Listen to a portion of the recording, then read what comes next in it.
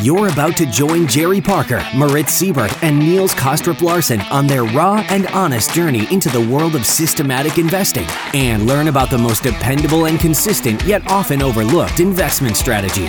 Welcome to the Systematic Investor podcast series. Jerry Parker, Moritz Siebert, and I, Niels Kostrup Larsen, are back with this week's edition of the Systematic Investor Series, where each week we focus on helping you build safer and better performing portfolios by including trend following in the mix, and where we do our very best to answer all of your questions.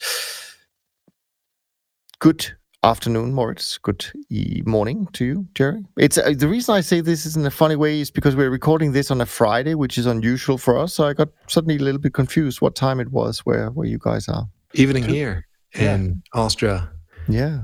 2 Eastern here, so exactly. Wide awake, not having to rely upon the coffee as usual. Good stuff. I don't know about you guys, but maybe it's just because we're sort of end of a long week, end of the day. But it feels like it's been a pretty busy week, in terms of news flow. I don't know. Perhaps it's the chatter and noise we get around the Fed this week and what it's likely to do next, and how much the short-term bills are pricing in terms of rate cuts now. Of course, the huge amount of global bonds that are now yielding negative interest rates. And also, I think the fear is beginning to show in terms of, is the Fed really heading in the same direction as the ECB and BOJ with negative interest rates?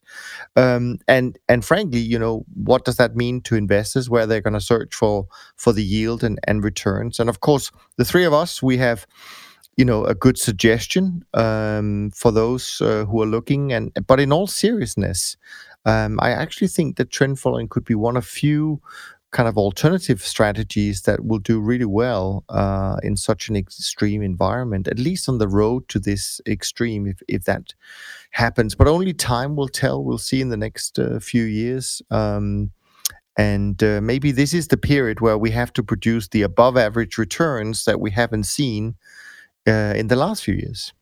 So with all of that in mind, Moritz, you're in Austria. It's Friday evening. How was your week? Markets have almost closed. Yeah, it's been a busy week, I must say. Lots of action in the markets. Interesting week. Up about 1%, so that's good. Coming from the bonds, most of it coming from a long gold position, which actually performed tremendously well this week. I think we moved up from 1320, reaching an all-time or reaching a new high of 1400 intraday today even. So that position is quite nice to have on at the moment long. Some givebacks in crude oil, given the news on Iran. So I had a short position on there, still short. Reduced that short position a bit, but the last 2 days cost some money there. I've mentioned the bonds. I mean, it's kind of like the gift that keeps on giving every week. I'm almost waiting for the thing to turn, but it's like a steamroller, just bonds moving higher and higher and higher. So that makes money, and currencies, well, chopping around. But all in all, a good percent for the week. So I'm happy about that. Yeah, that's pretty good. Before I jump into how it all panned out for us, I wanted to just mention a quote. So completely unstructured today, really, in my approach here. But we get these weekly updates from our good friend George, and this week he sent us this update that starts with a quote. That goes something like this: most traders miss the point of having a strategy with rules. It's not to find a magical method that works all the time. It's about operating within a certain framework so you know what to expect, good and bad, and how to respond. It's about establishing a circle of competence. And apparently a quote from a guy called Mark Minervini, I think is the name. So I thought that was pretty nice. But back to this week's action. It's been an up week for us as well. Not entirely sure where it's going to finish, but I think it's definitely going to finish in the black. Nice to see that some other markets are pulling their weight, especially in a week where definitely oil was a bit of a challenge, but gold, as you mentioned, Moritz. Of course, bonds, maybe not today, but certainly this week has been another one of those weeks where you saw bonds chip in. and of course with equities making new all-time highs. And although I would say overall our exposure to equities is not nearly as high as it was last time we made new all-time highs, this obviously is still helping. Reductions in the AGs, of course, with the continued surge in many of the agricultural markets. So that's also been a challenge, a difficult one, but luckily there's been other things in the portfolio that seems to be working really well. So an interesting week on many fronts, lots of market movements as well. I mean, crude up 9.6% for the week. A lot of the oil markets up almost similar amounts. And on the downside, I mean, nat gas down 8.2% for the week so far. The hogs are down almost 4.5%. The dollar giving back some money, and that's obviously not good for many trend followers, including ourselves. So yeah, I mean, busy, I would say. What about you, Jerry? Well, it's a good week, good month. May was bad. I do have a material commitment to the single stocks long, mostly. They're mostly in an uptrend. But so it reversed in June, so that's nice. I was able to stay in those stocks, and they're doing pretty well. Fund gold, I think I try not to come across, most of the time I'm hedging myself when I may not sound like it, but I'm trying to hedge myself when I have these strong opinions, quote unquote, because they're not that strong. And I'm trying to not get caught in what I know happens, which is whenever you think something is a relationship or something is set in stone, it's going to change. And even though I have said many times crude, platinum, and silver are correlated, I've also tried to say, and then sometimes they're not. Silver doubled in silver went up a lot. I don't know if it doubled, but it went up a lot in 1987, and gold kind of sat there. And so we're seeing the same thing with platinum and silver not doing too much, and then gold doing a lot. So that was a fun trade to get on and be on, and hopefully that's a good sign or something, a good trend. And then I really enjoy being long Bitcoin for a week, and I had like a $900 profit 24 hours later. So it's just really funny that sometimes things like that do work out for you. So whatever's going on in the world, I don't have any idea, but it's kind of fun to watch those two markets go. I'm glad you mentioned that. I forgot my favorite, the Bitcoin, the new Bitcoin. I mean, yeah, that's definitely been a good 25 basis points this year. So you're both trading out of one position. So you're both trading crypto now? Yeah, there's no reason not to. I read an article today that said as soon as the CBOE decided to shut down their contract, the CMEs got record volume, record open interest. So, I mean, there's no reason not to. Over the years, I've added so many markets just barely over the threshold of being what I would consider to be liquid. So no reason to discriminate against. Like I said a few weeks ago, I was so disappointed Moritz beat me to it. Yeah, it's moving high. I mean, that's a hell of a trend at the moment. Yeah. But, we've seen this thing turn around in no time. I mean, you wouldn't be surprised to see it trading at 8,000 on Monday. I mean, this just can't happen. No, and then, the ATR is large, so it's appropriately sized.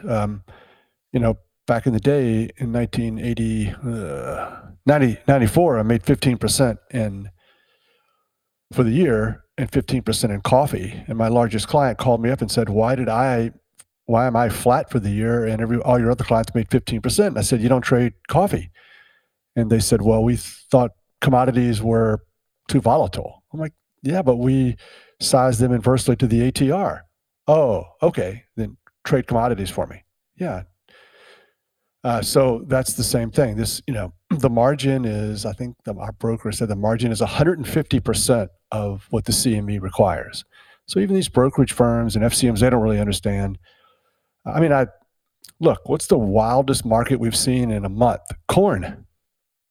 Yeah. Oh, okay. Didn't know corn was could be worse than Bitcoin. Yeah, of course it can. All of them can have some crazy action. It has nothing to do with, Bitcoin's a little unique, but I'm glad to be it's just generally volatile. I mean, lean Sure. hogs went up 75% earlier this year in 1 month. So I agree with you. I mean, it's not really that radical. But it's also, of course, the way it's being portrayed by the press and so on and so forth. So yeah, I mean, good for you guys. I'm sure that it won't be just around the corner for us to jump into that market, but I will follow your entry with a lot of interest for sure. Let's just before we jump into the tweets, I think the tweets have been good this week. But I do want to just remind people, those of you who have raised your hand very kindly about the live event we're planning in New York. I mean, we would love to wrap up the allocation of seats, etc., etc. There's still room, but we need people to who have raised their hand. We need people now to take the next step and confirm their interest, so we know if we're going to be 8, 10, 12 people, not more than that. So if you wouldn't mind, let us know as soon as you can. All right, back to the regular program, as they say. Tweets this week, Jerry, any particular themes or any particular things that just caught people's attention? There were some themes. I don't remember what they were, but I will in a second once I start reading some of them. I did something different this week. I get a lot of I have a handful of friends in the trading world, including you two guys, but these other guys, they send me lots of information, and we discuss the markets throughout the week. And George, of course, is our good friend who summarizes what we talk about and sends us a lot of good information. And we've hung out together. And I just started saying, I'm going to start copy pasting some of George's emails. Some of his sentences that he puts in his emails, they're really good, and people love them. It's like the most popular ones I've had this week, just off the top of his head. He and I are discussing things, and rather than copy pasting from some article, I'm getting a lot of good stuff from my friends. So the first one, which was the most popular tweet of the week, he says, in studying successful traders, the word consistency pops up a lot. And I think George does actually study traders. They don't change their spots all the time. It's best to develop a relatively simple, robust model that will survive various future realities, waiting for the luck to find you. And whenever I hear something I've never heard before, I really like it. And so waiting for the luck to find you. I don't even know if I know exactly what he meant by that, but it seemed kind of interesting that, I think that these systems that we trade, you've got to follow them. The entry is connected to the exit. Your entry does me no good with my exit. Your better entry or exit than mine does me no good unless I know both the entry and the exit. And it is a waiting game for our parameters or our style to kind of kick in and get our fair share at the right time. That's why discipline is so important. It's really almost a zig and zagging. I changed, or my system didn't work in May, but it's working great in June. And my time, my parameters are kind of, they will kick in. You will get your day in the sun, but you can't switch too often. And I think maybe that's what he means. He's waiting for the luck to find you. And what you need to do is just be there all the time. So when luck shows up, you haven't gone missing. And you will go missing if you make a lot of changes or you're not consistently applying your entry and your exit. I love that. I mean, I think that's very good. And I think generally speaking, I think luck in itself plays a much larger role than many people will admit to. But what I really like about it is the fact that we actually, on our side, we did a study earlier this year as a consequence of a very difficult 2018 for our industry, because we wanted to try and understand what could be the cause of such a difficult environment for trend followers. So we looked at a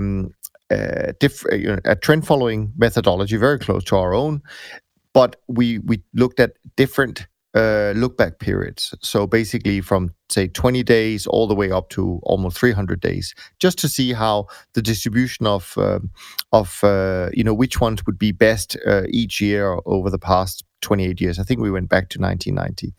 And actually, I mean, it's surprising to see how much it changes from year to year. I mean, one year it can be 28 days, the next year it's 240 days. That's the best. So I like what you're saying about, or what George is saying about, when the luck finds you, because right, I mean, we can't change our parameter combinations every year because we don't know what they're going to be anyways. We have no idea. So we need to find some level where we want to be, where we're comfortable. And then obviously from time to time, that's going to be exactly where you want to be. And then I think that's how I interpret what you said about when luck finds you, you just got those things right and everything is aligned and you have a great year. I really like that. And I think one of the most important things I heard there is that you do not have to go missing. You have to stay at the table and continue to play. I think this is one of the core problems for many investors is they give up on things and they may like trend following for a couple of years and then they stop using it. We all know that we cannot force our luck. It shows up when it is there, but you have to be there to take advantage of the opportunity. I just want to mention the experiment. Probably you guys know that too. It was, done by Tom Basso, the random entry experiment. Have you heard about that? No. So he used the trend following system and he says, well, the exit is important. We know the entry is important too, because if you don't make the entry, you're not in a position. But what he wanted to show, and I think he succeeded to show, is that risk management and sizing of positions and having stop losses and, not letting losses go unlimited, this is really important. So he was using an experiment. I'm happy to show you guys the paper and send you the link after the podcast. Where he did random entries, right? So kind of like coin flip entries, but he then let them run and he's using trend following methodology. If the trend develops, he's got a trading stop following that all the way through. If it goes into a loss, he stops it out. And this worked, right? But what it shows is that you have to be there when it happens. And this is, we may be going through 2 or 3 years of difficult times, but who knows what happens in the next 3 months. Maybe good for us. And I'm not even sure luck is the word. I mean, I don't have a problem with luck, but it may be more of a randomness or just distribution. It's whatever is happening. It's not a consistent thing in the world, or what works is not always going to work all the time, but just waiting for your parameters to kind of be smiled upon, and they will be. And so that's the danger of making too many changes. We want to evolve. We understand the markets are different, I guess, and then maybe we have to change. Trend following adapts and changes to the fundamentals, but does trend following itself have to adapt and change to market participants? I guess it does, but too much change is costly. Yeah, I agree. Yeah, definitely. Okay, well, that's a great start in terms of tweets and all of that. What else showed up in the I'll go down the list of most popular. So the next one was, and since I wasn't here last week, I've 2 weeks worth, so. Sure, that's even better. Yeah. So my friend Mark, who I read all the time, and he is very smart. I'm picking on him a little bit, I guess, because I sort of nitpicked one of his posts on his blog, but it's the title of it is, "Are Momentum Models Better Than Moving Average Models?" And he sort of left out the fact that I like breakout models. Momentum is this academic approach, looking at the returns over the past X amount of months, usually 12 months, and the ones that are the positive or the most positive, you would go long, and the shorts would be the opposite. So, but I was trying to put forth, the breakout methodology as something that's preferred. And my comment was, don't forget breakouts. Breakouts don't lock in profits as fast as moving averages, so that makes them harder to do and probably better. So I don't know, haven't looked at charts for 35 years. I've tried to use moving averages. I hear about them.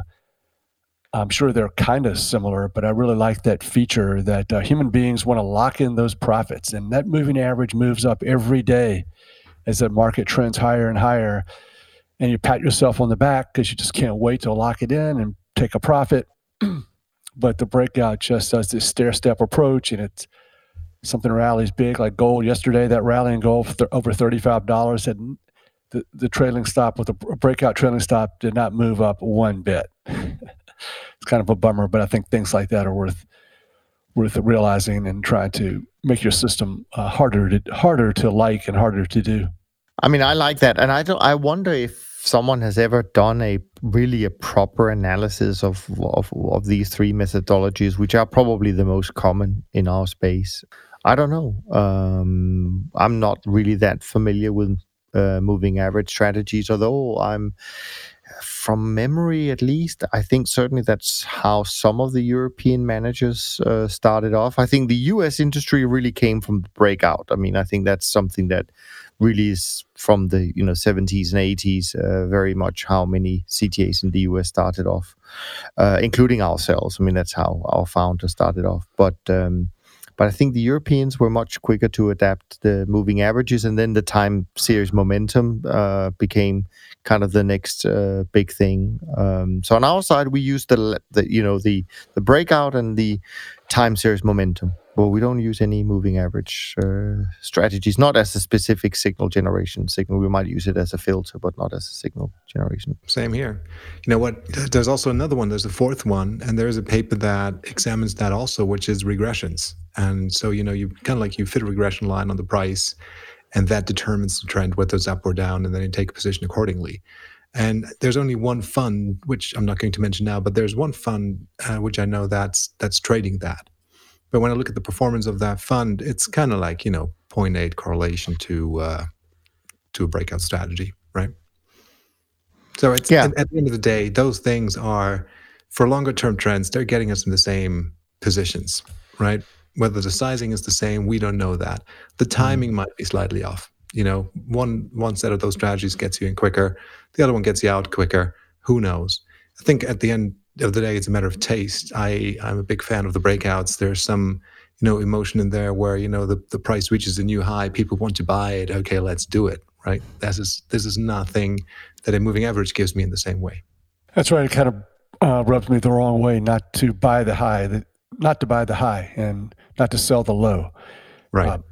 So I kind of don't like that idea. And honestly, I thought about this, and I think, 1984, January of 84, I'm given a chart book, and I have to, Commodity Perspective. We got them every Monday morning, and we filled them in with pencil or whatever, pen, for the rest of the week, and the high, low, close. And then, so I've thought about that, and I think probably more than anything, given technology and stuff, it's just not possible to calculate by hand a moving average, versus you could just count across how many days higher it was on the chart book. So I think that was probably the reason breakouts were preferred, because you can't, you need a spreadsheet to calculate the moving average, or you can't just do it with a chart book. So it's kind of funny. I think that's how it kind of stumbled into it. And in a sense, and I think that's also part of what you're saying, Jerry, is that, I mean, it's certainly easier visually to see the breakout, for sure, where that occurs. And I think sometimes these things actually play a big role. What we can easily see is often what we prefer. It's interesting, right? That what you say is true. I agree with that. It's visually easy to see the breakout. That market has made a new high or it has made a new low. But when you look at a historical time series, say for the past 5 years, and there's a 200-day moving average, you kind of feel like, well, that was easy, right? There's a 200-day moving average here. There's the price there. It's crossing here up and down. And it's very easy to visualize that one. Whereas you look back on a 5-year chart of daily bars, it's more difficult to find the new breakouts, because you don't know what time space you're looking at. Are you looking at a 20-day breakout or a 50-day breakout or a 200-day breakout? So that is more difficult to see then. It's more easy to see in real time, I find. But, looking back on things, the moving average is just so convenient. Yeah, no, very true. What else of goodies do you have in your Twitter bag? Well, once again, let's go back to George. He had quite a few good ones this week. At least I liked them, and got a lot of responses. So another one I tweeted, He was statistical measures of risk have potential to lull one into a false sense of security that will leave you sticking with a loser. I view risk in archaic terms deliberately. Anything can happen. There are two ways to manage risk: stop losses or limited exposures, or both. So yeah, I think that trend following kind of wants to rely upon this whole idea, and we definitely rely and believe in this idea that anything can happen, good or bad. So we like the good stuff, and it can go for forever. It can keep going. It can go negative. We can have negative rates. No, we can't. Yeah, I think we might. So let's just go with that. And stop losses or limiting your losses are very important, and because you can get hurt if you let a loss devastate your portfolio. And I guess he leaves out something I would have added: massive diversification. Not only currencies, commodities, stocks, bonds, but long and short those sectors and markets. So I think that CTAs are probably one of the better groups at being humble when it comes to risk and not being able to. Later, he mentions the limitations of some traditional statistical measurements, VAR, and things like that give you an indication that risk is low or high, but not a really good indication of what is possible in the future. Moritz, any thoughts on this particular topic? Oh, there's agree on all of that, but it was so long. But yeah, I mean, to the point I'm just looking at some of Jerry's tweets for the past 2 weeks because I haven't been all too active on them. But there's one that relates to what you just said on the negative rates. There's a chart that he sent around, or a graphic that he sent around on forecasts on the 10-year yield. I think at the beginning of the year or whatever that was, and there's not a single forecast that is even in the proximity of where the 10-year yield is right now. So I mean, to me, this is kind of like this is like a pot of gold, because once again, those, as Jerry uses to say, the fundamentals. I mean, all this forecasting of I know this is going to happen and the yield is going to be there and it definitely needs to go higher, blah blah blah blah blah. Really, I mean, just follow the price. The thing is doing whatever it's doing. And you really have to avoid getting trapped into your own opinion of where that should be. So I always love those type of things where, people, they have their strong opinions on wherever things need to go, but then it's, it just turns out to be absolutely wrong. Same thing happens when journalists start to make predictions about where trend followers are going. I hope so. Yeah, I hope so. I certainly remember the ones we discussed around March 1 when Bloomberg came out with the how there is no way trend followers could work because now we have Trump tweeting and everything goes so quick. And for sure, that meant that these strategies would be failing. And ever since we're pretty much extinction, ever since it's just been on a tear. So it's, very human to do these things, I guess. We speak about that all the time. Of course, the three of us, we speak about it all the time. There's many more people that, have the same view on, those forecasts really aren't worth anything, or at least not a lot. But there's to no avail. It just recurs and recurs, happens over and over again, because that's the media that needs to write whatever it is, something, anything, right? So I'm not sure what's really driving them, whether they have a strong opinion or whether it's just that, something needs to be sold, some news story needs to be sold, and they just put it out there and, see what happens. If it sticks to the wall, if they're right, then, they can congratulate themselves and tap themselves on the shoulder. And if it doesn't turn out to be right, there's not really a corrective factor that tracks them down and says, well, there's no penalty for being wrong, right? You just forget about it. So it just, that's the way that thing works. Yeah, my friend John sent that article. He wrote this piece about included the part about the Wall Street Journal Economist. That chart is quite amazing. It's easy to make fun of people who predict because we know they're going to be wrong. And somehow I try to always say, the trend following is wrong 60% of the time, so we're not good at predicting. And Twitter, there's another good tweet I'll get to that Bill Eckhart talks about predicting as well. But The main part about the article was that studies show that the main driver for persistence of predictions is the desire to feel control over our fate. Our fear of uncertainty is a powerful force. And we can understand that people want to make the world make sense and get a collective group of people together so we all understand it makes sense. And when we all lose, we'll feel a lot better. But my response to that was systematic trading decreases our feeling of being in control. If it's done correctly, the system is kind of in control. And that's like the worst feeling ever. There's nothing more terrifying, I think, in trading and finance than putting your fate in the hands of rules. It could be AI, it can be trend following, simple spreadsheets, Excel, whatever. But it really is, what are you going to do today? Nothing. But we're getting our ass kicked. I know. I don't like it. And that's why, it makes me think of that. We've talked about this David Drew's quote where he says, you'll know that systems are robust if they have lots of volatility. Mm-hmm. Because what did you do for that volatility? Nothing. Why? Mm-hmm. The system said, wait to the 100-day low or the 200-day moving average before I exit. So what are you going to do before that? What if you give all this profit back? Nothing. I mean, it is bad. And I think the more some clients pick up on this could be one of the root problems of, they're like, oh, I understand it totally. I thought I could be patient. But you're asking me really to do the hardest thing possible, is to sit back, sit on my hands, and do nothing until, even worse, long-term systems say, now you can finally exit. It's bad, and it's bad. I've been thinking about how hard that is. Not so much for me now, because I've realized that trying to short circuit that is worse. You're going to miss out on profits. But it takes a long time to get to a place where you're really, really comfortable, at least for me. I know, and I think this is actually true of any system. I think this is the algorithm aversion, whatever you want to call that, right? Having a system being in control of your fate, of your returns, taking over from your smart brains, right? This is not just for a systematic trend following system. This is, any type of quantitative trading system, be that mean reversion or whatever it is.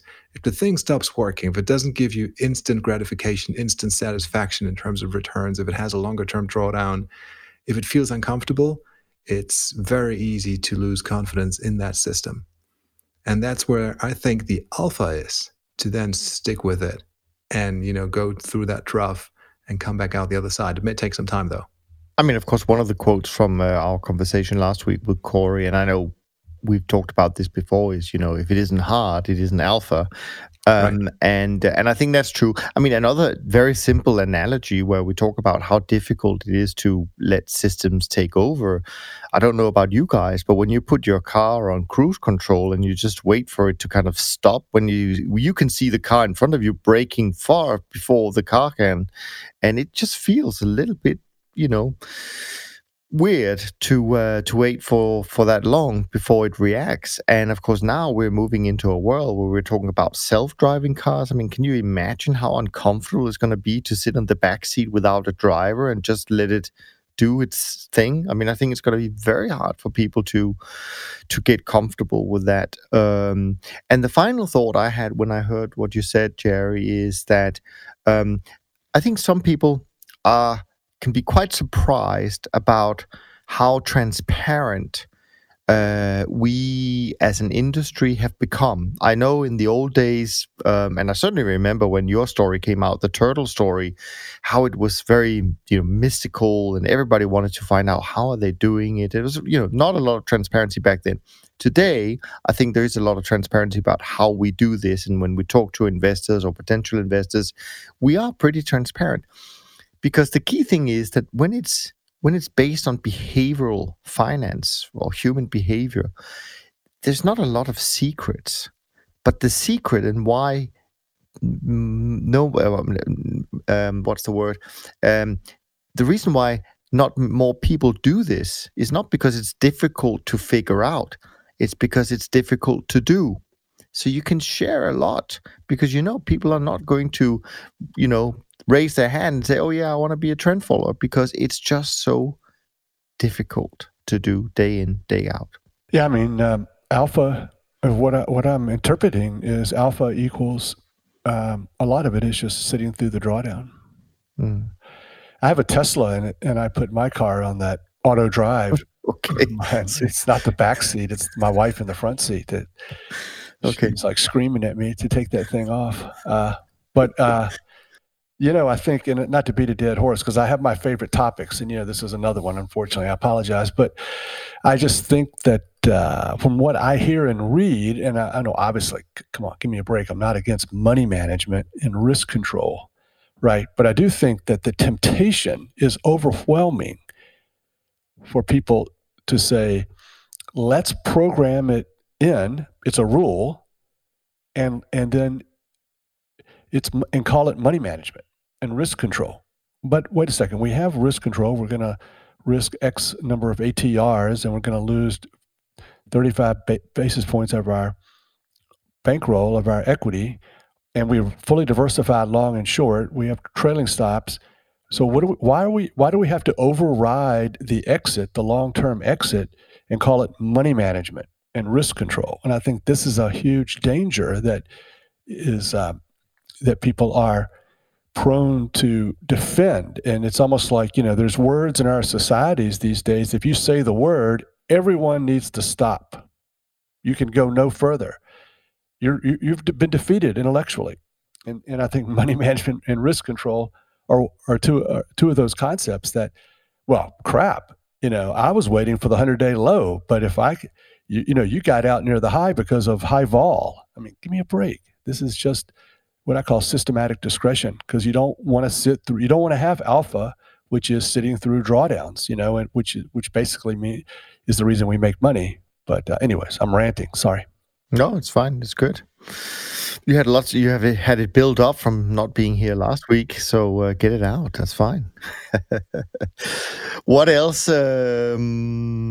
What else do you want to share with us, Jerry, from your side before we jump to some questions? I mean, funnily enough, a lot of what we're talking about right now, I already know that there's questions about that, so we may even come back to it a little bit. But I would love to hear what else you picked up. Oh, yeah. Let me find the Bill Eckhart. That got a lot. Right. That was an old article, and George was asking me questions, and I said, okay, I think some good ideas in this article from a few years ago.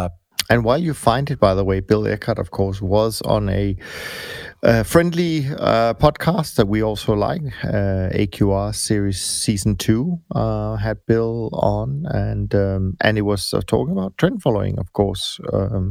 So nice to see that there is more discussions about this little strategy. Oh, I didn't see that. I'm not on top of my game. So anyways, it's a great article. The man who launched 1,000 systems. I have a copy of it on my Twitter, but he says, superficially, it seems like trading is a form of prediction, but it really isn't. Designing the systems as trying to predict the markets doesn't work. You have to concentrate on projecting losses, risk management, and finding something that works. Estimators don't show every divergence from randomness. If a model says corn should go up 2 cents, but it goes up 8 cents, by the normal way of measuring, it was off by 6 cents. So it was a bad prediction. It was a good trade, but a bad prediction. I can begin to understand all of that, but I do think that's kind of funny. And, that's a really good way of looking at it. You can be, how could you think it was a good prediction if you're off so much? But, we ended up making lots of money. Yeah. And I think to some degree, we say that a lot in other ways. Like, I have no idea why Bitcoin's going up or gold went up, but I made a lot of money. So I think that's pretty fun. That's when we have our good fun. Yeah, and it's all about not necessarily making the right decision, but it's making the accurate decision at the time, based on the data we have available. And in this, this is discussion we talked about when Annie Duke's book came out about, the various, ways you make decisions. And so anyways, not sure where I was going with that, but anyway. Moritz, any thoughts? Definitely have to read that paper. I just downloaded while you guys spoke. It's in my mailbox now, so I'll read it after the podcast. always great Okay. to read things that Bill writes. Sure. Yep. Absolutely. Anything else, Jerry? Or do you want to take a couple of questions? We can always come back. Let's do questions.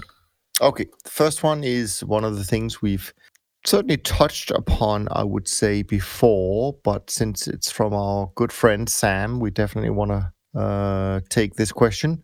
So it goes, another potential abstract topic, in so much that the trading/investing world, you hear the wise approach is to not over-optimize curve fit, but that you, bracket maybe, should do some optimization, whatever that means. It seems in trend following, we might only seek to optimize our risk parameters and nothing else. It might actually seem that we could seek to not optimize anything in any way to any degree. So in your collective views, please fill in, expand on this statement. My view and attitude towards optimization is. So thanks, Sam, for that question. Moritz? There's a lot in there. There's a lot in there, yeah, absolutely.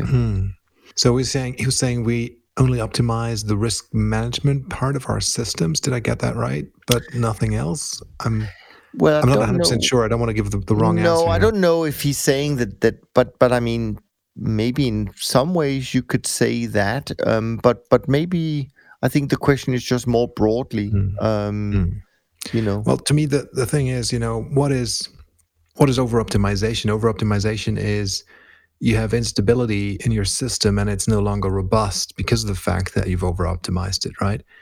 And the cure, really the only cure against that is sample size. So if I have a large sample size that I can work with in the same way, you know, a large sample size, I only get that if I run a system that's using the same signals, the same entries, the same exit rules for all the markets in the same way that I trade long or short, right? That gives me the large sample size. And on the back of that large sample size, I can find out whether I like that system, whether that system is robust or not. And then, of course, I mean, there are choices that I make. I don't think that's, you know, that you can say that's optimizing the system for my liking. It's not over-optimizing it to only fit a historical time series and, you know, create nice historical returns. But I optimize it for my liking. And what I mean by that is, well, how much risk does it take? How much heat, how much volatility does it have? You know, what time frames do I trade? Is it more in the, you know, medium to longer term time frames, or is it in the shorter term time frames? You know, those type of things. Of course, I mean, this is optimized to my liking. And, you know, Jerry's system and Niels' system will look different because you like different things, I'm pretty sure, right? We like the same trend following type of thing, but maybe our risk view and risk tolerance is slightly different. So that is what I optimize for myself. And other than that, I try to be extremely careful to not over-optimize anything. One of the things, and I think we touched upon this a little bit last week with Corey, and that is because he had also done some work on this, but I don't think this is anything that is surprising, and it's this balance between, you know, if you make something too simple, it can be fragile, even though we often say that if it's simple, it's more robust. So that's definitely one side of things. And of course, the other side is that if you make it too complicated, it can also, you know, make it fragile in a sense. And by complicated, I mean, again, I think if you try to be too clever about things, if you try to optimize, you know, you put yourself in a weaker spot. So I'm still of the belief that things should be, you know, relatively simple. I don't think what we do, when I look at what we do compared to what trend following did 20, 30 years ago, I definitely know that what we do is a lot more sophisticated in some ways, yet it is founded upon some principles that were also valid, you know, 20, 30, 40 years ago.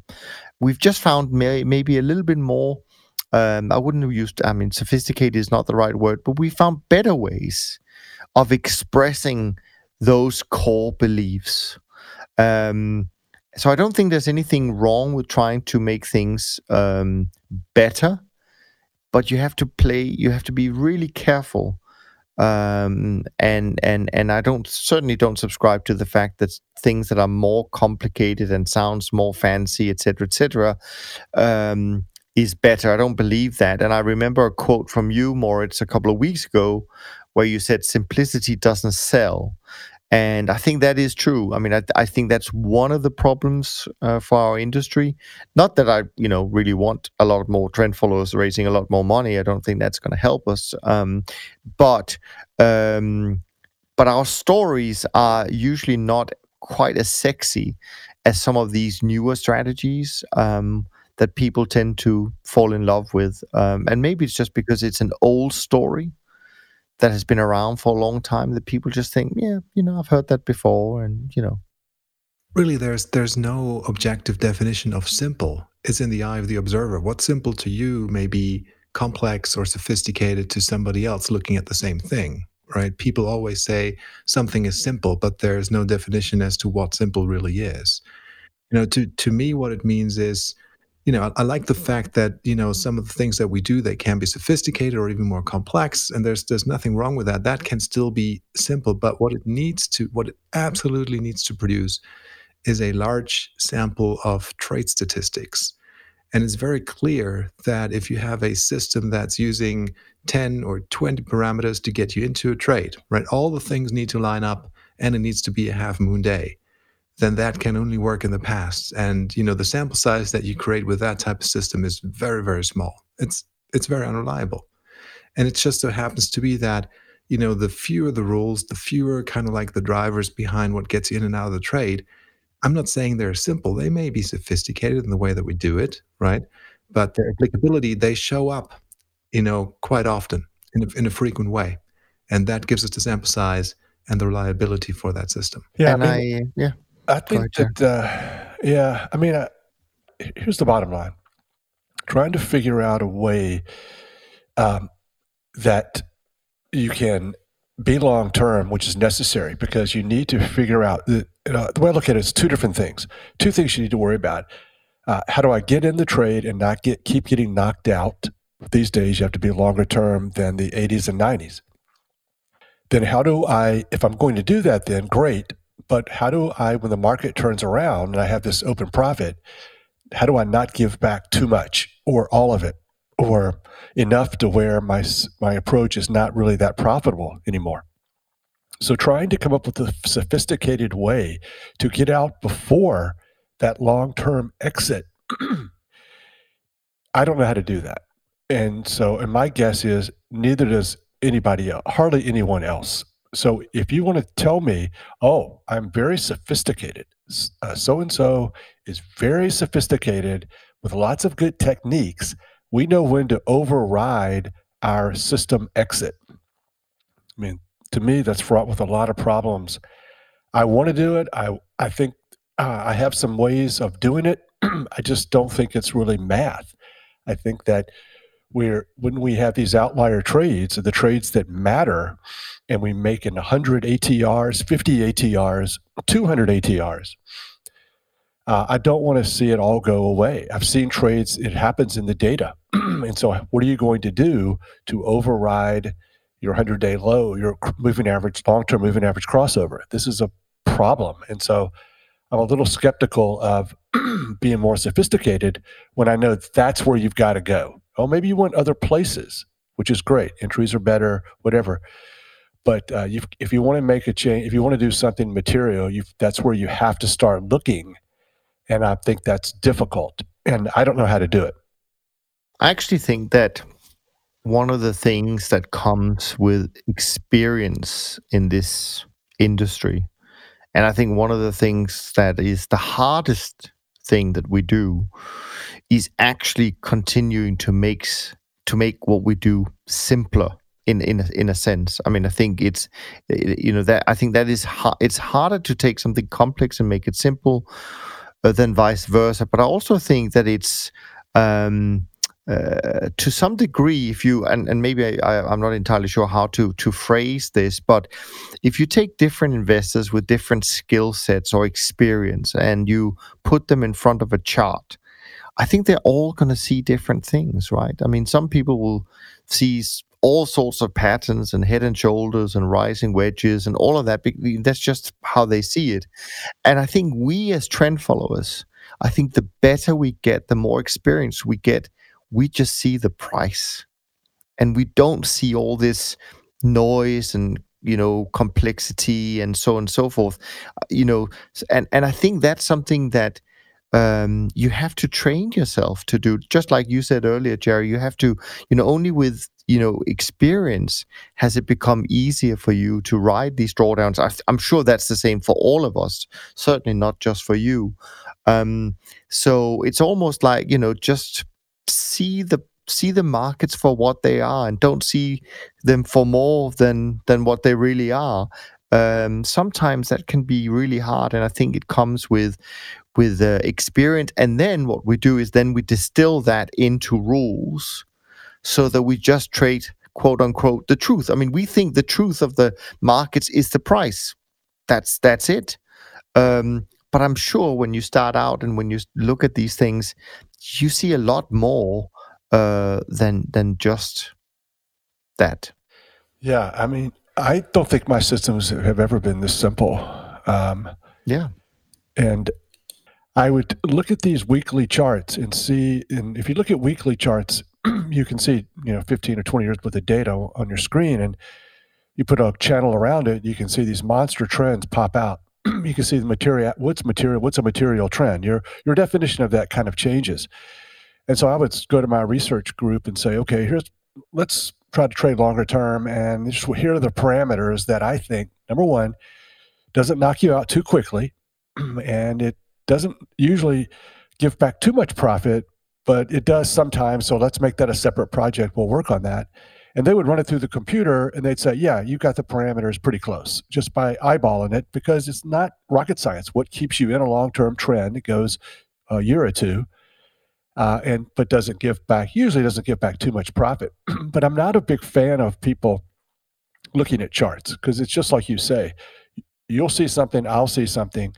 It's very brutal to take that same price data and throw it in a back test.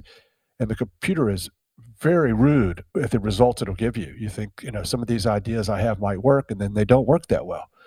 So I think that's sort of the bottom line to me, is staying in gear with these long-term trends, but not staying around too long. And I saw that quote from Corey's podcast where too simple can equal fragile. And I was really wondering how that could be possible. And so I really don't know how that could be possible. A moving average crossover, reversing breakout, and that's all that there is, maybe with a stop loss. I mean, that seems pretty simple. I don't think it's fragile at all. I do think that maybe the word I would use is it might not be profitable. It may not be very good. So that's something that's sort of a given. Like, you can't be touting your system and how robust and not fragile it is, but it really doesn't make much money. So I could definitely see that. Well, I know the next question is something that, especially you, Jerry, it's you, but you're not allowed to answer with one word, amen. But here goes. I would like to know what each of you think of the following. Since investing with a CTA provides a client diversification among a broad class instrument, why shouldn't a client invest the majority of his/her portfolio in one of these trend following systems? You often hear one should invest 5% in one asset, in one assets in this type of program. It's not read very eloquently, but I think we get the picture here. Basically, Mike is saying, if we're giving you all this diversification, why not put a much larger part of your portfolio into trend following? Yeah, well, this reminds me a little bit about where the big discussion you and I had a few weeks ago. And so I'm just really concerned if I can get my point across and be clear, not that everyone has to agree, but so I was like trying to make the point that I don't like view what we do as managed futures as a category as much, and that's going to lead me to allocate a certain percentage to managed futures. That's not exactly the way I would look at it. I don't think that's correct. Although I think it's fine. If someone out there wants to allocate to me, that's fine. But I look at it and breaking it down between the different sectors and all the different markets, the currencies, commodities, stocks, and bonds. And this is massive diversification. It's the best. You can't get too much better. You can add Bitcoin. You can add some esoteric stocks that don't act like stocks. Great. You can access more diversification through ETFs or stocks or whatever over the counter. But by and large, you're not going to get more diversification, which I think is kind of the goal. And you throw in shorts and you throw in some risk control. And more importantly, the wrapping the trend following around each one of these markets turns it into a profitable market to trade, whereas analyzing these same markets, 100 markets or 100 different markets, based upon the buy and hold, you may say it doesn't work that well. So stocks were great, bonds are good. I'll include gold and some real estate, and you're stuck. And then how about the other 85 markets, cocoa, coffee, individual markets that we trade? And so it's hard to argue that this should not be the kind of core. And then if you wanted to say to yourself, it seems very illogical for me to think that it's safe and profitable to just own the S&P 500 index. Well, maybe I'll do that anyways, because there are times when that does outperform trend following in the whipsaw scenarios that we've seen recently. But then you've got to get over the idea that stocks are the center of the universe and they always make money. And when we may think that all of these other markets and sectors have the same profitability and possibilities as stocks. So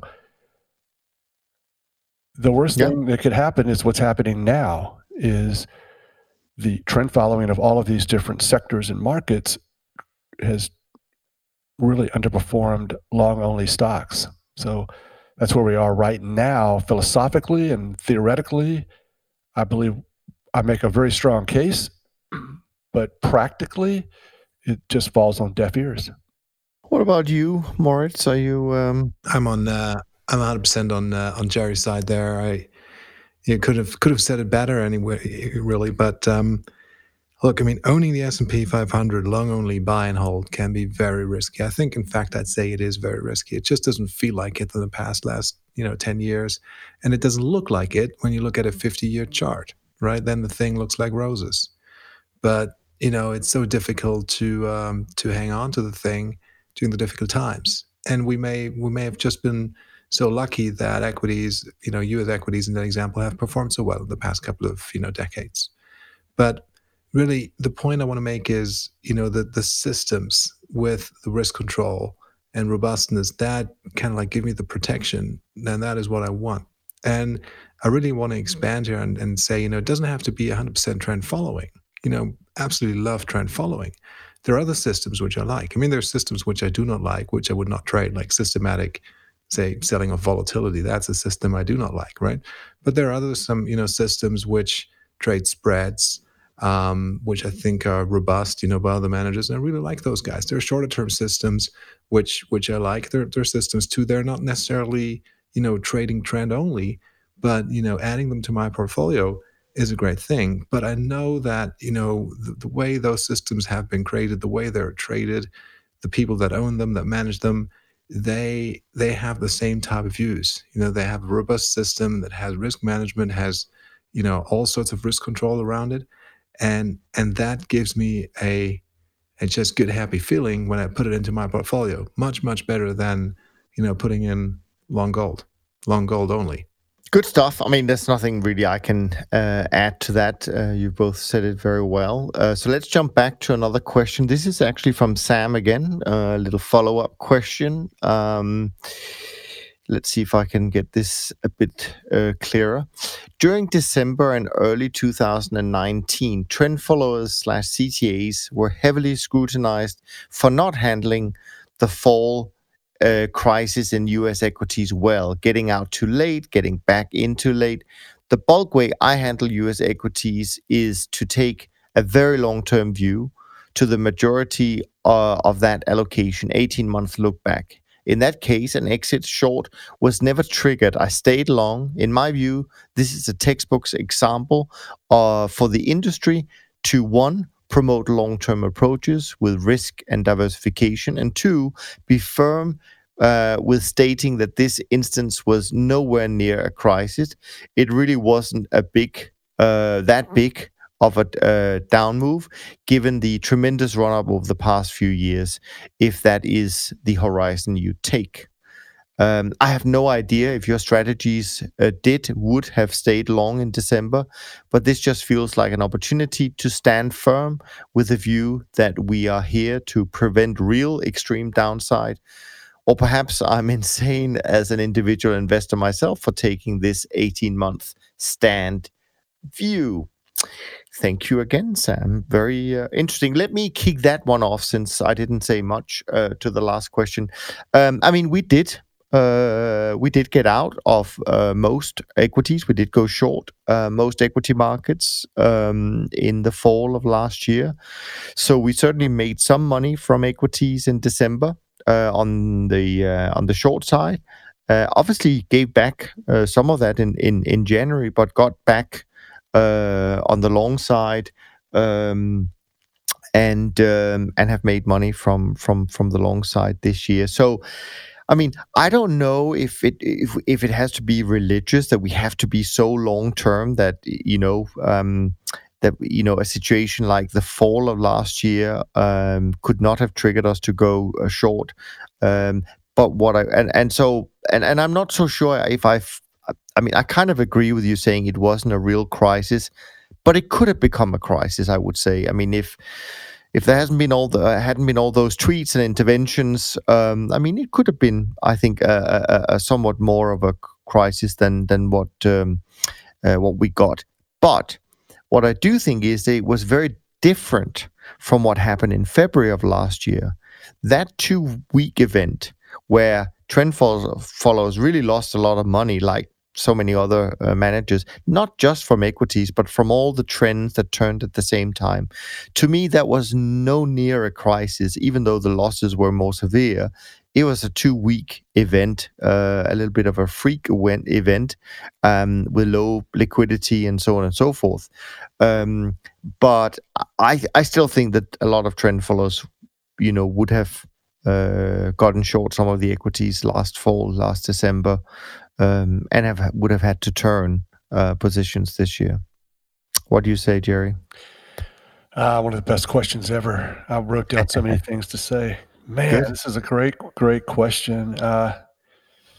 Maybe he's calling us to be even longer term. We always talk about, I talk with other traders and friends. I'm long term. I'm long term. I wonder how long term they really are. What is your definition? I think there's probably people out there who would think my definition of long term is like nutso. So he's saying maybe even longer term. I like that. That's interesting. I'm going to check that out. I'm going to take that challenge. But we have our colleagues in the CTA industry who are saying that long-term trend following is turn their back on the clients and their style drift. The mere fact that December was a temporary sell-off, that's disaster. Yes, and you should not let that happen. Makes no difference that it rallied. I don't care for that argument, of course. But I do think one of the most interesting things about this question is and I know exactly what you're talking about, Niels, as you described the stock trading.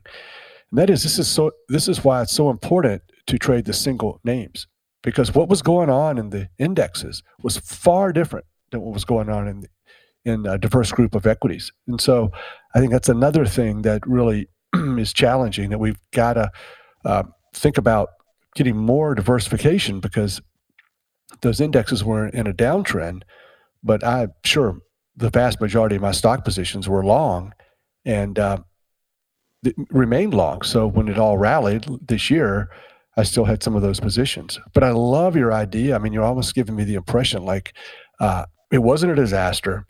It wasn't that bad. It wasn't a crisis. It rallied. Exactly. Ignore those drawdowns. You just ignore them until they hit your exit. And even then, most of them rallied. But fortunately, not all of them hit my exit, and I was able to hang in there. What about you, Moritz? How long term should we exactly be? That is the interesting point here. What's the definition of long term, right? So 5 minutes is extremely long term to a high frequency trader, and 5 minutes is nothing to us. It used to be that, at least I remember that, like, trading 100 days is long term. That certainly isn't long term to me anymore. But I must say, like, I'm trading it's kind of like the 18-month type of thing, but it's like a 300-day exposure to a 300-day window. Yeah, I have that in there, but it's in the eye of the observer whether that's long term or not. Maybe that's now medium term. I really don't know. So it depends on who you speak to. There's a point to be made to have a 400-day or maybe a 500-day exposure. I've read articles of some of the famous CTAs, and they would start describing certain charts and trades, and gold. Gold was one of them, and this person started describing being long gold, and I'm like, oh my gracious, they're longer term than me, and they were long gold or short gold or whatever. But they threw in the vol targeting. So we all see the same issue here, and that is you've got to be long-term. You're going to get knocked out, and as soon as you get knocked out, the odds are you're going to have to buy it again, and that's the cost of trend following. You get out, so glad I got out. I solved all these problems by getting flat. Oops, now I got to buy it again. Yeah, went right back up. Got out too quickly. Even if you have a super-duper long-term, you're going to have to buy it again. It's going to rally to the highs sometimes. And then what is the solution? I'm going to change my exit based upon the size of the profit. I'm going to change my exit based upon the vol. All of these nuances, all of these degrees of freedom are hammering on robustness when the simple system is waiting for the 100-day low, the 150-day low, the 200-day low, and it's just so painful. And I mean, this is honestly where we're all at. We're all making these different choices, and we're believing in what we've chosen. Although sometimes I say, darn, I don't know if my confidence is waning. It's a tough business. It is a damn tough business for sure, without a doubt. Well, we appreciate the question, Sam, as you can tell. We love diving into some of these points. Now, here's a question that certainly have you in mind, Jerry. This is from Scott. He starts out by saying, I'm a long-term listener of the podcast. Look forward to it every week. Appreciate that comment, Scott. I'm a trend following believer and have been for a while. When Jerry and the Turtles back in the 1980s, they did amazingly. Hang on, let me just start with it. When Jerry and the Turtles traded back in the 1980s, they did amazingly well for that period of time. And it seems to me that trend following is capable of eye-popping performance as long as someone could stomach a big drawdown, which no one seems to be able to do. My question, if you didn't have to worry about investors' psyche and didn't mind, say, a 75% drawdown, how well could a diversified portfolio do in a year if you let it rip 50% in a year, 100% question mark? Love to know what you guys think the incredible upside might be. It's kind of a funny question because normally we don't really think too much about what the upside could be. We're more worried about what the downside could be. So, yeah, well, we've said on the podcast, Moritz and I both, I believe, I think he backed me on this one. We're probably not too far off, but that the return is the drawdown is maybe at least twice as much as the return. So half of 75%, if he wants me to risk max drawdown of 75. I mean, it may not work out that way in the future, but I would say that maybe 30, 35 or 37.5 might be the limit. I wouldn't recommend it. What you can tolerate and what you're how macho you can be before you hit a 75% drawdown is probably not a good indication of how you're going to be feeling when you're actually down 75. Plus, there's a bit of math here, right? Because if you're down 50%, you have to make 100% to get back to even, right? So you also have to be a little bit cognizant of that side of things. Plus, you have to be, I mean, one of the things that we've learned from day one in trend following school is you have to be there, or you have to survive to play another day, right? And so if your account is down 75%, but you actually need 40% margin, I mean, if you have that kind of leverage, you probably use 30-40% margin. So if you're down 75%, I mean, you have to trade a lot smaller than what you would normally do. So I don't think it's a matter, Scott, if I can address this specifically, it's not a matter of really how much can I make in absolute terms. I mean, it's all relative to the risk you take. And there is all of these things that you can read about, about volatility drag and so on and so forth, that if you get so far away from your all-time high, I mean, it just takes that much longer to get back. So as Jerry said, I wouldn't recommend trying to shoot for the stars. I would much rather make sure you're here every single day for the next 50 years to play the trends and take advantage of them. And I don't think a 75 and trading with that amount of leverage would be a good idea. Also, from the point of view that we have to always be aware that something that we have not seen in the data yet could happen, and it is not completely for fun that we always say, or a lot of people say, I don't know that we always say it, but a lot of people say that your worst drawdown is always in front of you. That's the point, exactly. And, I've never really thought about it in the way of if I'm ready to accept X drawdown, then I'm looking to make Y or 2X or 3X% return. I never thought about it that way. But let's, if you want to have a look at some numbers, I mean, say you had a one Sharpe ratio trend following system, which is a fantastic trend following system. If you ask me, I like a one Sharpe ratio system, right? But for the ease of the calculations here on the podcast, let's use one. If you traded that at 20 vol, then your expected rate of return is 20% per year, right? And my experience, just looking at history and everything you said about the worst drawdown being ahead of you, Niels, I agree with that totally. But with a 20% vol system, that's your standard deviation. I think, looking at the historical numbers, you should expect between 2.5, maybe even 3 standard deviations of a drawdown there, right? So it definitely gets you into the 50% range. So there you have your 50% drawdown, definitely with a 20% vol system, making 20% per year, not 150. There may be a 150% year in there. Yeah, for sure. One of those years, not for sure, but it could be, right? We've seen this. Some of those guys made this in 2008, 2009. But you will have some other years which are brutally bad. As Jerry often reminds us, we have always to look at the S&P, a 15 vol strategy with an 8% return and a 54% drawdown. So, yeah, I mean, I wrote that down a few minutes ago when one of you guys made a comment because these returns that the long S&P gets, they deserve those returns. It's the riskiest thing on the planet. Never get out. And 50+% drawdown is just what's been in history. It was much higher in the NASDAQ and some of the other indices.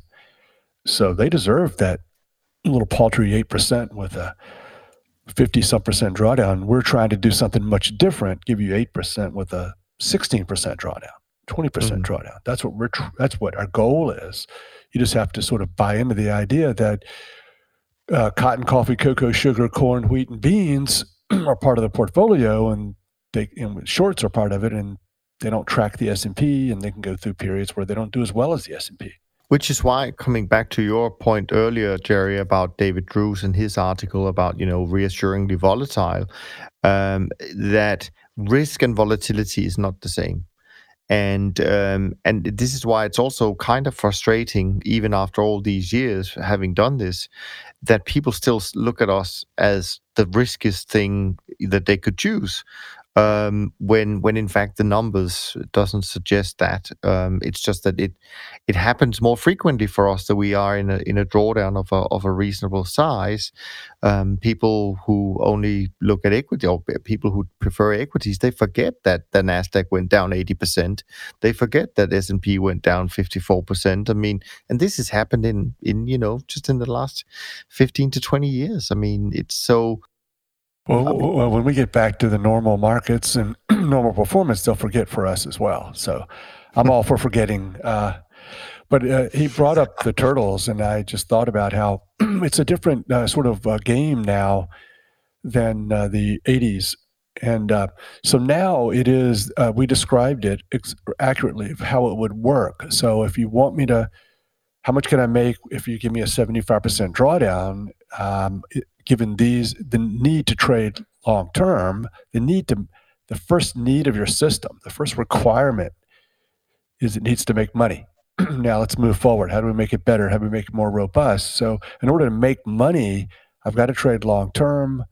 My drawdown is going to be at least twice my average or annual return. Now, back in the 80s, it was much different. We traded very short term, and all of the drawdown, and it was profitable. So it's profitable, short term, and so the massive drawdown, the 4 years of the Turtle program, we probably averaged 200%. The drawdown was totally due to leverage. I mean, so was the 200%, right? But moderate leverage these days will get you a 75% drawdown or a really uncomfortable drawdown because we have to trade so long term and sit through more choppiness and more drawdown. So it's a different ball game, much different than the past. Nothing survived nothing about the Turtle systems has survived except, I would say, the money management and things like that. But the philosophy for sure has survived, right? Letting winners run and cutting losses. When you say short term, Jerry, I'm curious. Maybe I didn't read up on that in all the Turtle books that I've come across. But when you say short term back then, I mean, what do you mean? I mean, how short is short? Well, I'll tell you, since it's in the public domain, books and websites. But System 1 was 25 to 20-day high. Sell at the 20-day low, 2 ATR, or maybe smaller sometimes, 2 ATR stop loss. System 2, I think, was 40 days higher, 20 days lower, 2 ATR stop loss. Yeah.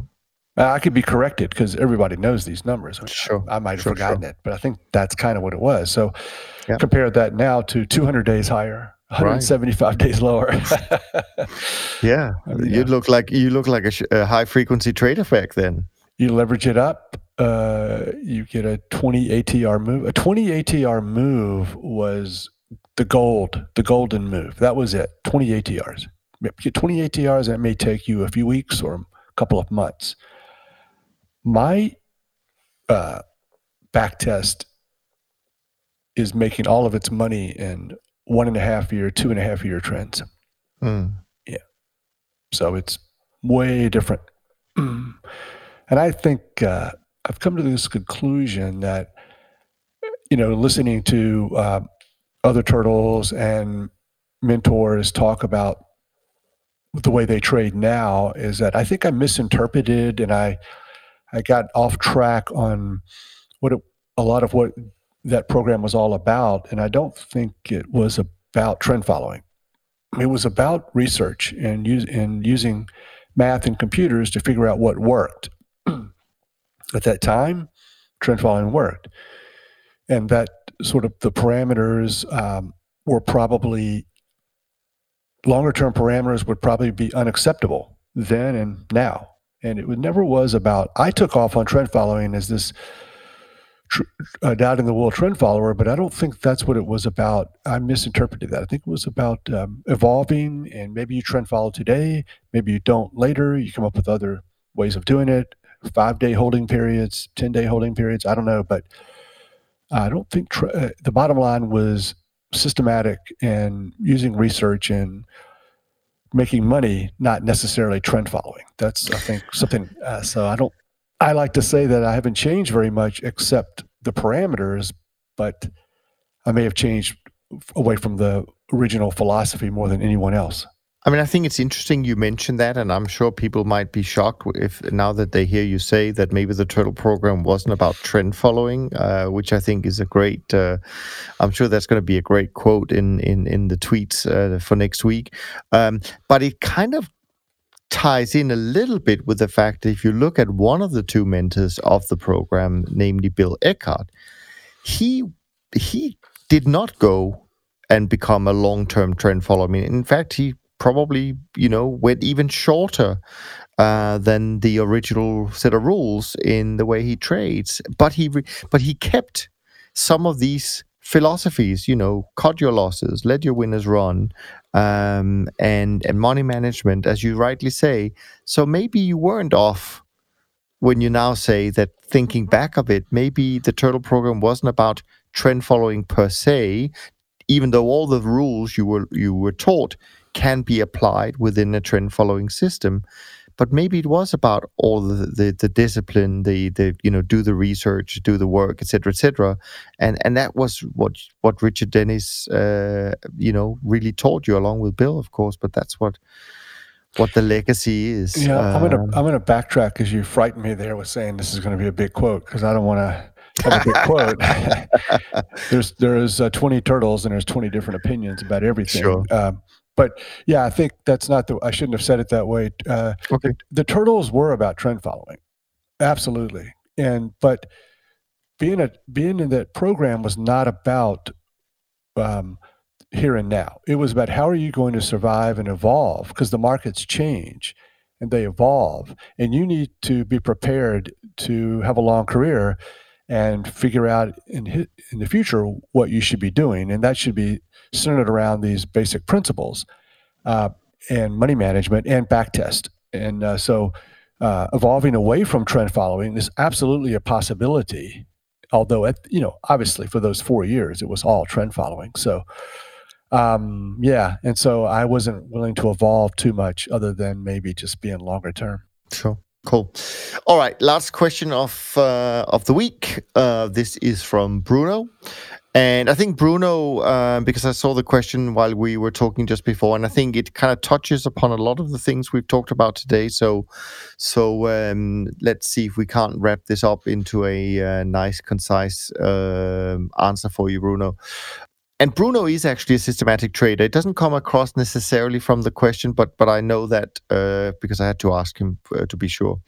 He says, I love to hear you guys talk more about trading discipline, handling pullbacks, and letting profits run.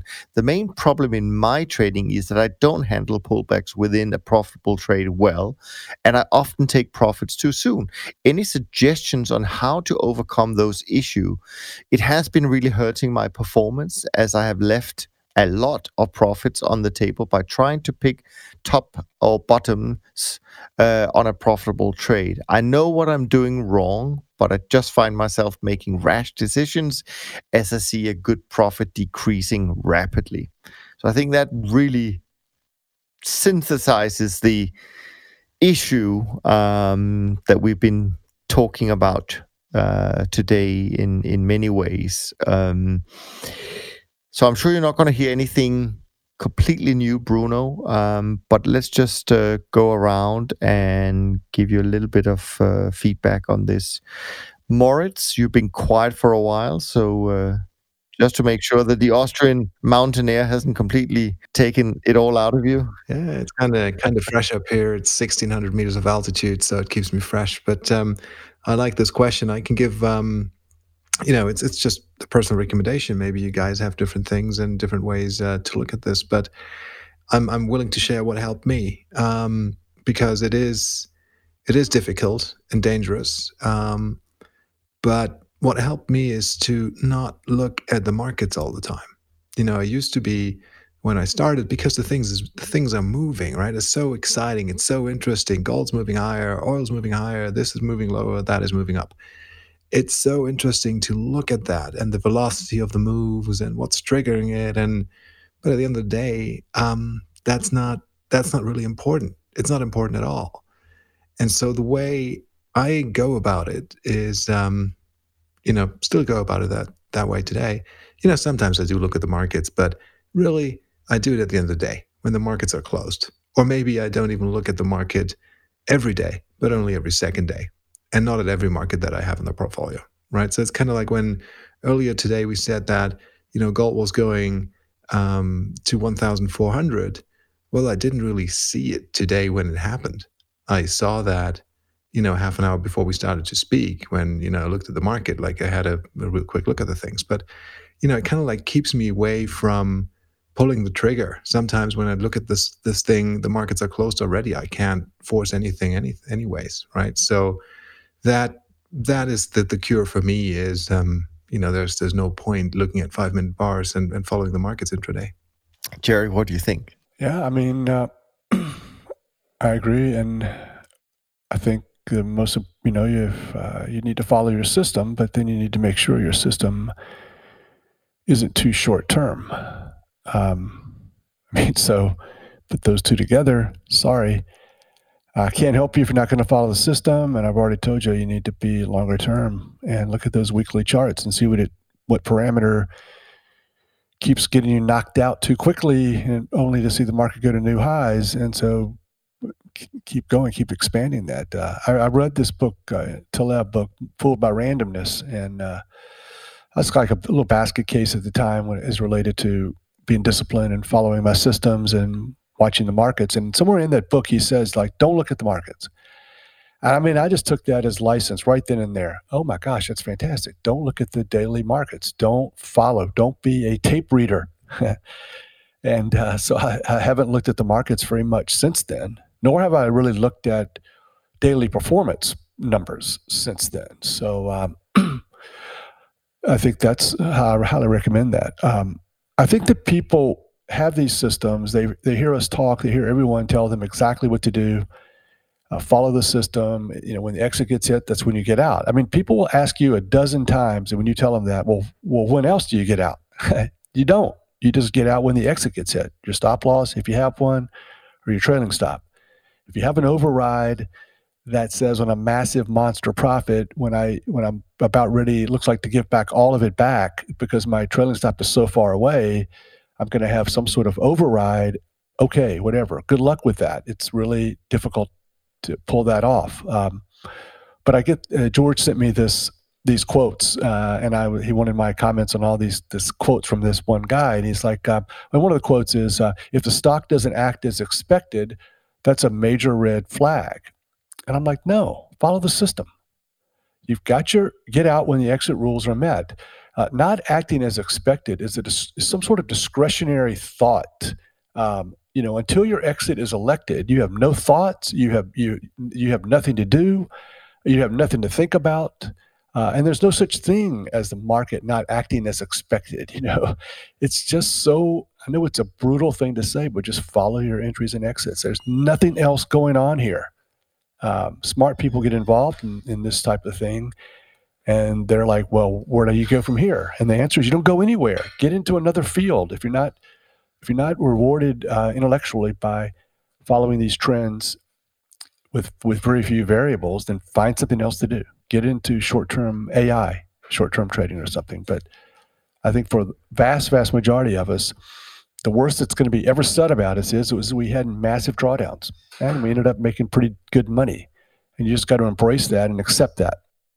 Yeah, well said, both of you guys. Let me add just a couple of things for you, Bruno. I actually had replied to you by email, and more or less exactly what Moritz and Jerry has said about, don't look at the markets every day all the time and spend your time doing something different. But one thing that springs to mind when I read your email again is actually, I think you might be over trading.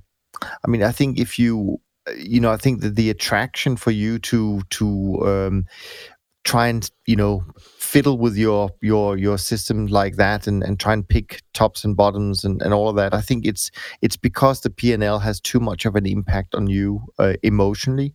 So I would also suggest maybe just take it down a notch, as you've heard Jerry, Moritz, and I say many times. I mean, overtrading is not a good thing.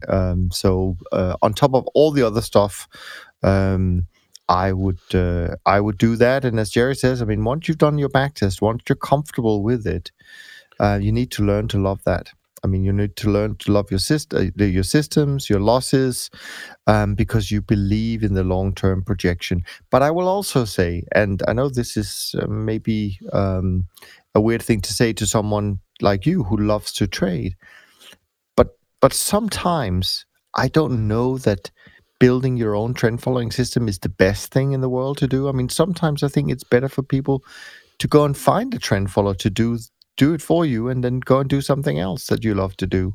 Life is short, and there's no point in being emotionally challenged every day just to pursue this, because there are a lot of good people out there who can do it for you, and then you can go and do something else.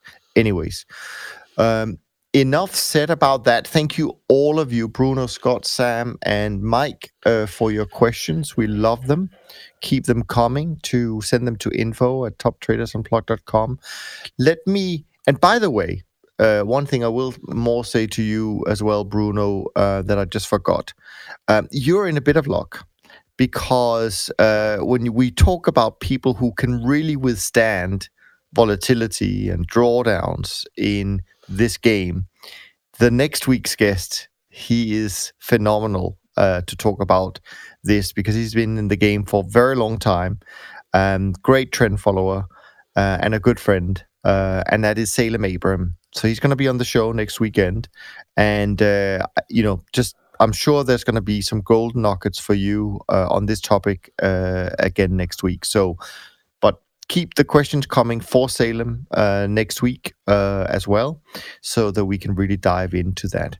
Let me run through this week's performance. Of course, as usual, it is as of Thursday evening, so that would be June 20th. But it's so far been a pretty solid year. Beta 50 is up 3.05, up 6.32 for the year. SocGen CT Index up 3.35, up 5.64 for the year. SocGen Trend Index up a whopping 4.29 for the month, up 9.05 for the year. SocGen Short-Term Traders Index up 1.67, almost flat for the year now, slightly down. And the Bridge Alternatives up 3.19 for the month of June, up 7.13%. Although I will say, I'm pretty sure we're going to give back a little bit today, Friday the 21st of June. So, any final thoughts from you, Moritz, up in the mountains? From you, Jerry, in the sunny state of Florida? Any final thoughts? Not going to yodel anything, but happy trading, and looking forward to speaking with Salem next week.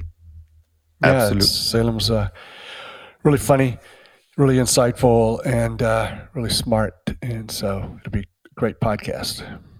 It certainly will be.